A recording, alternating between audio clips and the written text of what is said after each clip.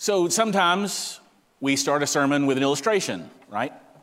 Brother Dan does pretty much every week. I would usually tell you a story, but the whole sermon text this morning from the scripture is a sermon illustration. So we're just going to let the text take us where it takes us today, okay? I just received a text from Joe Yarbrough that the Disciple Now kids will be here about 11:30, so about the time the service ends. Don't forget to go pick up your teenagers from the D lobby, or maybe forget to pick them up, go have lunch, and then come back and get them or something. I don't know. They've had a fantastic weekend, by the way. All right, let's look together at Matthew 13. We're going to start in verse 1. We're reminded as we look here that all Scripture is inspired by God and is profitable for doctrine, for reproof, for correction, for instruction in righteousness, that the man of God may be complete, thoroughly equipped for every good work. So let's look at it together.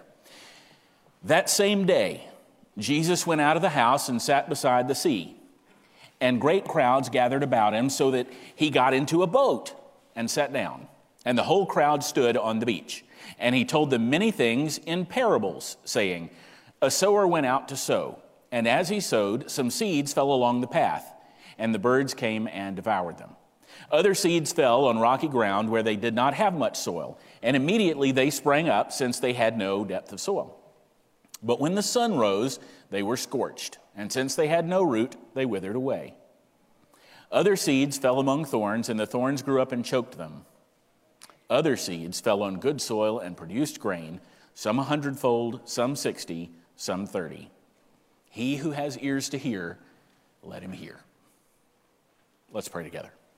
God, we pray that we would see from the truth of your word this morning what you want us to do with it. To trust in you as we sow the seeds of the gospel everywhere we go. Lord, don't let your word return void in our hearts, but use it to change us. In Jesus' name, amen. All right, so let's look at the context of what's happening in this story. I want you to picture it with me. It opens with, there in chapter 13, that same day. All right, so what day was it? Well, Jesus had been teaching in the countryside, and he had started to attract lots of attention. He had crowds growing around him. He'd been healing people, and so everybody wanted to come and see what Jesus was up to. Who was this guy that was teaching and healing? And the Pharisees and religious leaders were really mad at him for this, because he was undermining their spiritual authority over the people. They really did not like what he was doing. He'd been healing people on the Sabbath, and that was a big no-no. And so in this crowd of people that have kind of gathered around Jesus, you've got people who love him and want to see more of him, and you've got people who want him dead. People who are scared of him. People who wish him ill. And so he needs to put a little distance between all of that and himself.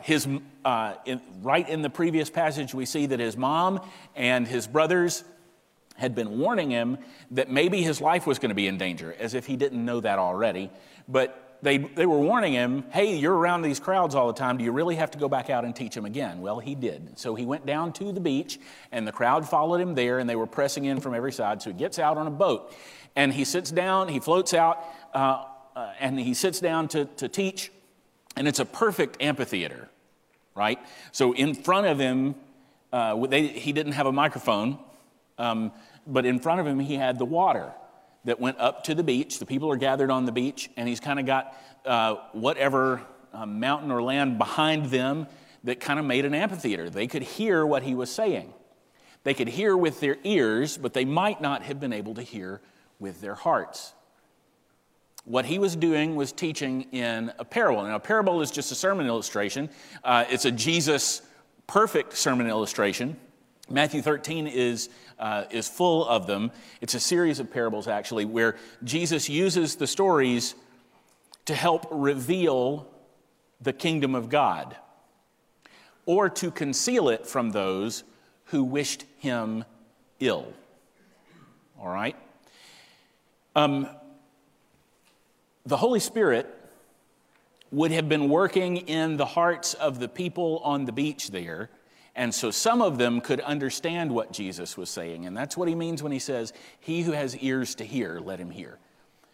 Some of the folks could understand what he was saying, and some of them just thought that he was a crazy hippie telling riddles. Because without the explanation of both Jesus and the Spirit in our hearts, it's hard to understand where he might be driving with the parable of the sower. Those who had ears to hear really understood what Jesus meant. Remember, the conventional wisdom of this day was that the Messiah was going to sweep in. He was going to be powerful and a great leader, and he was going to win all the battles and defeat all their enemies and cast the Romans right out of Judea. No more. Israel would be restored to its prominent place once again. But that's not what Jesus came to do. He wasn't the Messiah of their expectations. He used the parables to convey that to them. He wanted them to understand what the kingdom of God was really like. Now, this series of messages that we're in, Brother Dan will continue next week, we hope. In this series of messages, we're talking about truths about the kingdom of God revealed in the parables as we lead up to Jesus' crucifixion and Easter.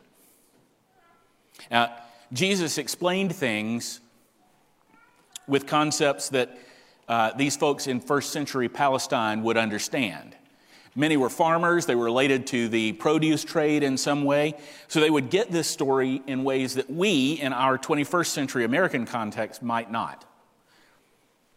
You might have even heard this parable taught several times if you've been in church for a while. It's not unfamiliar to us.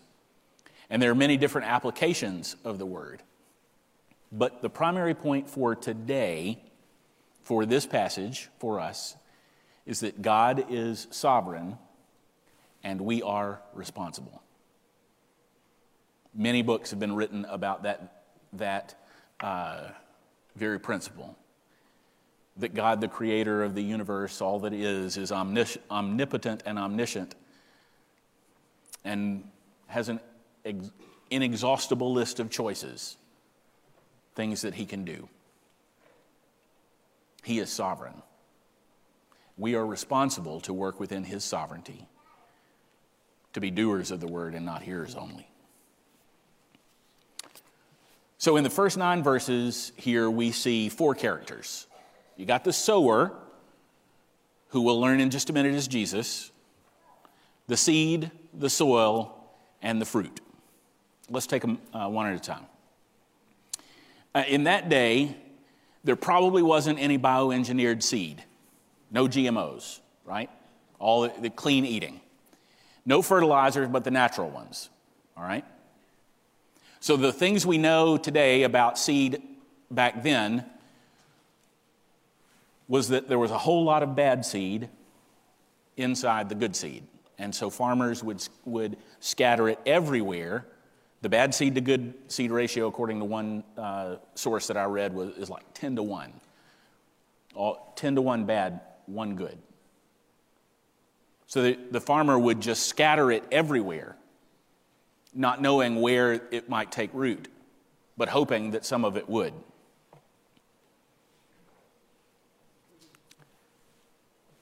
Folks in the first century had actually gotten pretty good at getting water to their crops, but they had no control over the quality of the seed.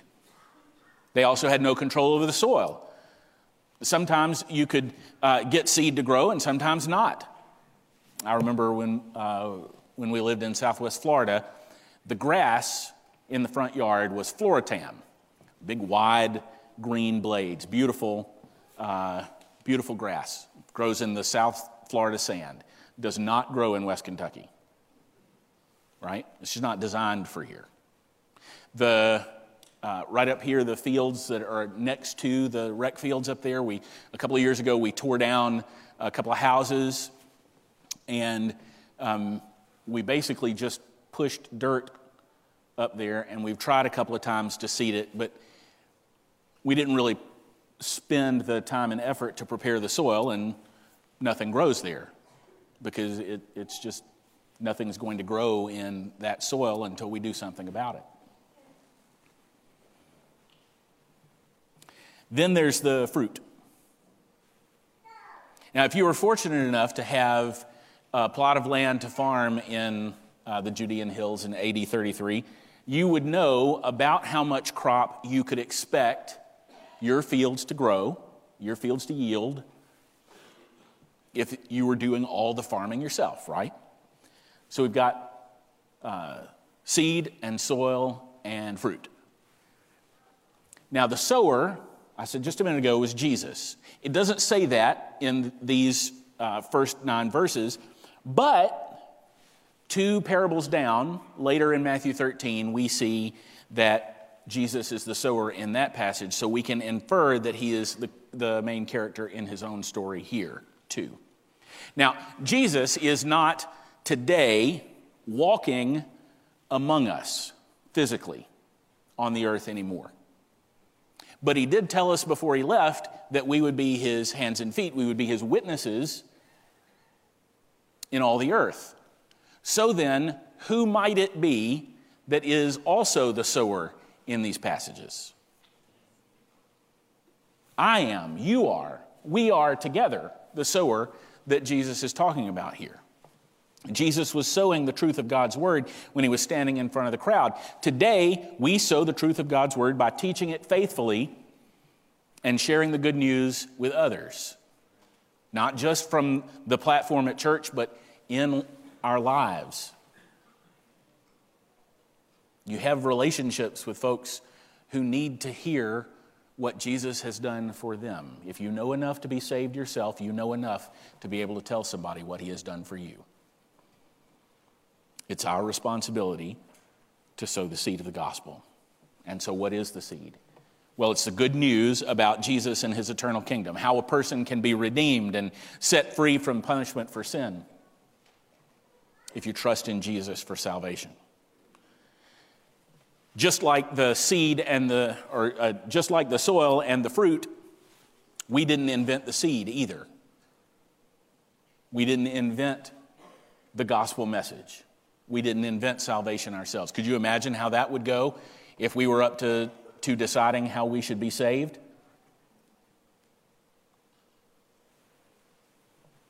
God has given us the plan of salvation and a way to be saved. And right here in his infallible, inerrant word, the seed of the gospel is his. It's his design. So how about the soils? The hearts of the hearer. Whenever the gospel seed is cast, the person who receives it has to deal with it in some way. But we don't know when we sow it, because we're not Jesus, we don't know what's going on in the mind or the heart of the person who hears it. The Bible tells us that the message of the cross is foolishness to someone who has never believed. Ezekiel 11 tells us in prophecy about how the Messiah's salvation would work. He tells us that we have hearts of stone without the Holy Spirit working there to make it possible for us to understand and believe. So we can't change the soils in other people's heart. We can't control the weather. God is sovereign over all those things. What about the fruit? Verse 8 tells us some of the fruit doesn't grow very much, and some is a bumper crop. The fruit is the result of the gospel taking hold of the heart of the hearer and converting him from death to life. For taking her as she repents and turning her life around as she believes. The gospel seed empowers all of us for living Christian lives in a world that is at war with God. But there's nothing I can do to get you to bear fruit. There's nothing you can do to get someone else to bear fruit. God is sovereign over that too. I can tell you that if you never hear the gospel, you won't bear any fruit at all. Romans 10:13. For everyone who calls on the name of the Lord will be saved. And how then will they call on him in whom they've not believed? And how are they to believe in him of whom they have never heard? And how are they to hear without someone preaching? And how are they to preach unless they are sent? Verse 17. So faith comes from hearing, and hearing through the word of Christ. We are responsible to make sure that people hear. Now, the Bible, I mentioned it before, it's full of all kinds of different agrarian farming type imagery, right? Sheep and shepherds and figs and fig trees and a land of milk and honey, because people then could understand that. You plant seed, you water the ground, it bears fruit. But you're not responsible for the seed, the land, the soil, or the weather. And you're not responsible for the fruit either. Sowing is the only thing in this parable for which we are responsible. God is sovereign over the rest. And that's the parable of the sower. That is your sermon on evangelism, right? We are responsible to sow, and Jesus has the rest. He who has ears to hear, let him hear. And then Jesus sails away. So later, the disciples come back to Jesus and say, what did you mean by that? What was that story you told? That didn't make any sense. Jesus then quotes Isaiah 6 for them. And then as we see in verse 16, he tells them, blessed are your eyes, for they see, and your ears, for they hear. For truly I say to you, many prophets and righteous people longed to see what you see and did not see it, and to hear what you hear and did not hear it. Hear then the parable of the sower. So Jesus was talking about sowing seeds of the gospel. There is no way we can get away from the application of our needing to be careful to sow seeds of the gospel everywhere. We're responsible for that. But then we're also responsible for the next part as it applies to us. Matthew 13, verses 16 through 18. Or 18 through 23. Hear then the parable of the sower. When anyone hears the word of the kingdom and does not understand it, the evil one comes and snatches away what has been sown in his heart. This is what was sown along the path. And for what was sown on rocky ground, this is the one who hears the word and immediately receives it with joy. Yet he has no root in himself, but endures for a while. And when tribulation or persecution arises on account of the word, immediately he falls away. As for what was sown among thorns, this is the one who hears the word, but the cares of the world and the deceitfulness of riches choke the word, and it proves unfruitful. As for what was sown on good soil, this is the one who hears the word and understands it. He indeed bears fruit and yields, in one case 100-fold, in another 60, and in another 30. So if we are doing what Jesus has told us there that we're responsible for sowing the seed of the gospel, we can expect the seed to fall on 4 types of hearts. First one we see here is the hard heart. The hard heart. Some people just aren't going to get it. These are the ones where the seeds were tossed on the earth or on the path, the sidewalk. Nothing's going to grow in the concrete there, right? Just like the birds come and take away the seed. The enemy takes away the ability for the seed to take root. That was the seeds from the birds ate off the path. Nothing grew. In addition to the hard heart, we see there the superficial heart. Others are the rocky soil. Now, a good farmer, if his soil is rocky, he's going to get all of those rocks that he can see out of the way. So Jesus there is talking about rocks under a good layer of dirt, the stuff that you can't always see. I think many folks who fill the pews of our churches today are rocky soil. They hear the gospel and respond. And Jesus says, even with joy, but the seed never takes root. And when things get tough, they're out. We don't really understand tribulation or persecution here in the 21st century United States. We might one day, but we don't right now. Jesus says, on account of the word, because of the faith in Jesus, the tribulation comes. And because there's no root, the hearer falls away. Some folks are just going to roll over and fall away when tribulation or persecution comes. Some folks already have. Some people who professed faith in Jesus have given up the truth. Romans 1 tells us they've exchanged the truth of God for a lie. Some churches, some whole denominations of churches, never rooted the infallibility and inerrancy and sufficiency of the Word of God deep into their own identity. When the winds of change in the culture have come, they've just blown them away. Poof, in the wind. Never to bear fruit again.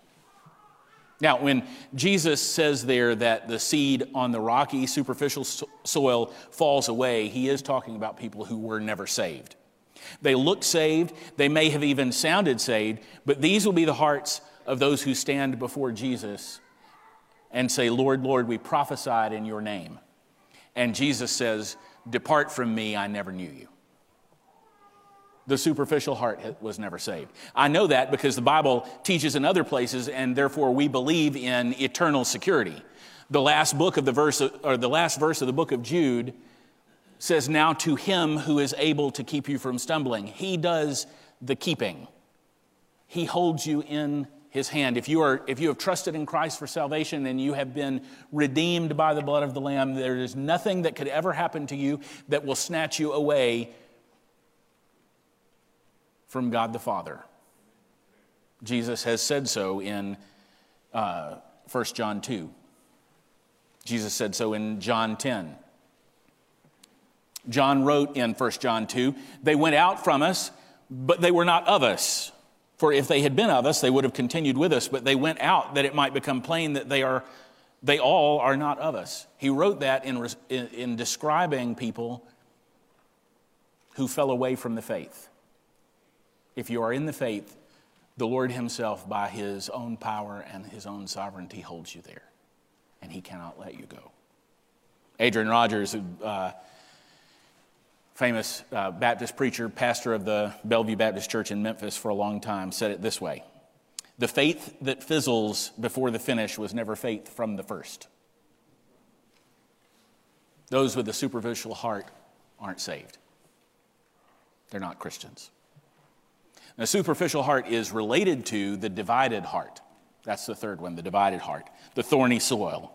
This is the one who hears the word and receives it, but the stuff of the world, money or family, whatever idols we construct in our minds and hearts that are in addition to the work of the Word of God there, just kind of chokes out the things of God. Like a weed that grows up with, it's kind of a little thorny weed that grows up in the good bushes in your flower bed at home. Eventually, if you don't cut that weed out of there, eventually it's going to choke out the good stuff. That's what Jesus is talking about here. And I think that that's a bit of a warning to us as 21st century Christians as well. This culture where we have relative ease ourselves, that we don't know persecution, or by comparison to the rest of the world, we don't know poverty. It says the deceitfulness of riches. The thing about this divided heart type of soil is that sometimes you don't realize that the stuff that's in there with the word is choking it out. Eventually it overtakes us. Then Jesus speaks of the good soil, the fruitful heart. The good soil with the seed of the gospel takes root and grows deep and bears fruit. And the Spirit brings about growth in your life, and you serve Him faithfully, and you want to avoid sin, and you want to live for Him faithfully when your life is bearing fruit. But you have to walk in the Spirit. Galatians 5 tells us the Spirit produces love and joy and peace and patience and kindness, goodness and faithfulness and gentleness and self-control. Those are the fruit borne by the faithful life in Jesus Christ. So the question for us this morning, as a result of this passage, is what kind of hearts do we have? Are you rejecting the message of the kingdom?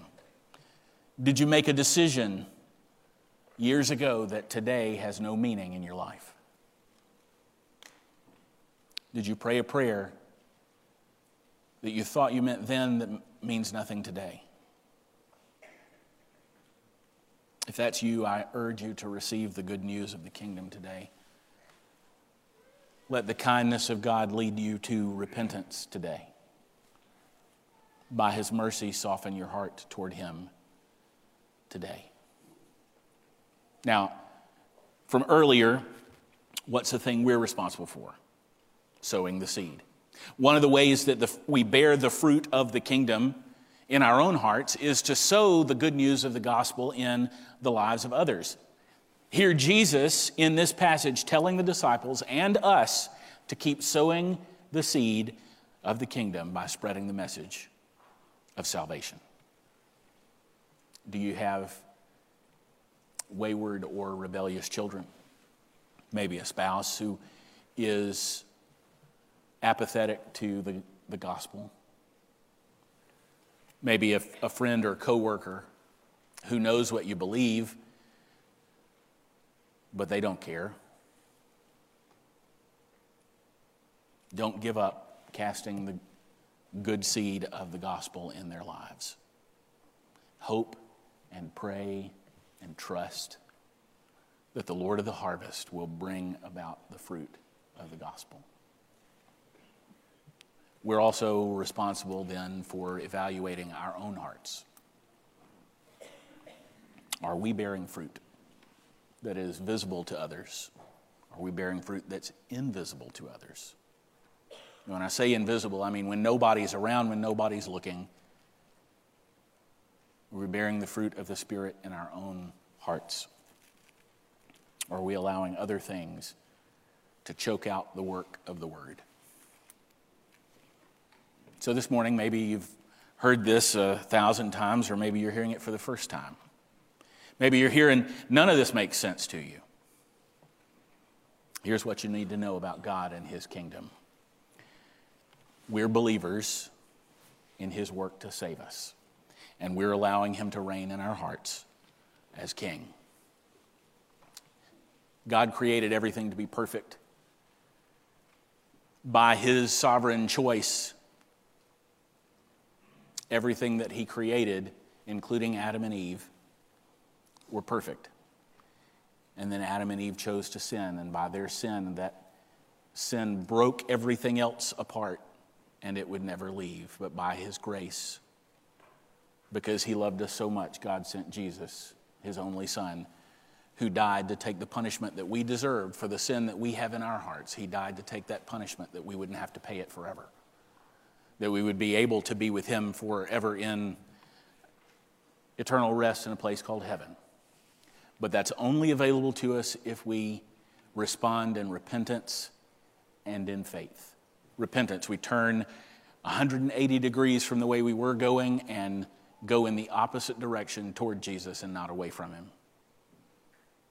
Faith, believing that what He did was enough to save us, that His work is all that we can depend on to be saved.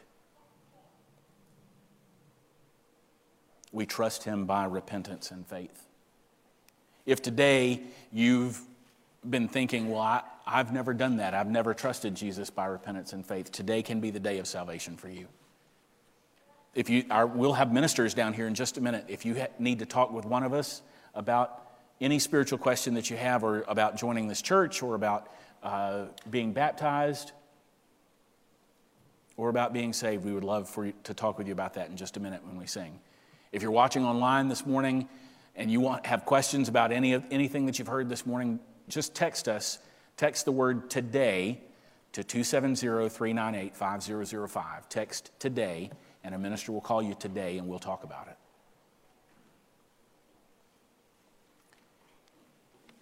For those of us in the room, as we sing in just a minute, pray and evaluate your own heart. What is the condition of it? Is it divided between God and something else? Is it superficial? If things got tough for you today, where would your faith be? Or is it bearing fruit in your life? Let's stand together and pray. Father, in this moment we ask that you would show us what our own hearts are like. Without you, they're pretty dark, terrible places. We confess that there's no way we could have our heart cleansed but by the blood of Jesus Christ. So I pray that would be real and fresh to us this morning as we consider what our hearts are like and whether we're bearing fruit, visible and invisible. Father, for the one who has come this morning and has not yet trusted in you, we pray that today would be the day of salvation, that the truth of your word would be real in their hearts for the first time. And for the rest of us, we pray that the truth of your word would be real in our hearts from now till all time. Guide this time of response and do with it what you want to. In Jesus' name, amen.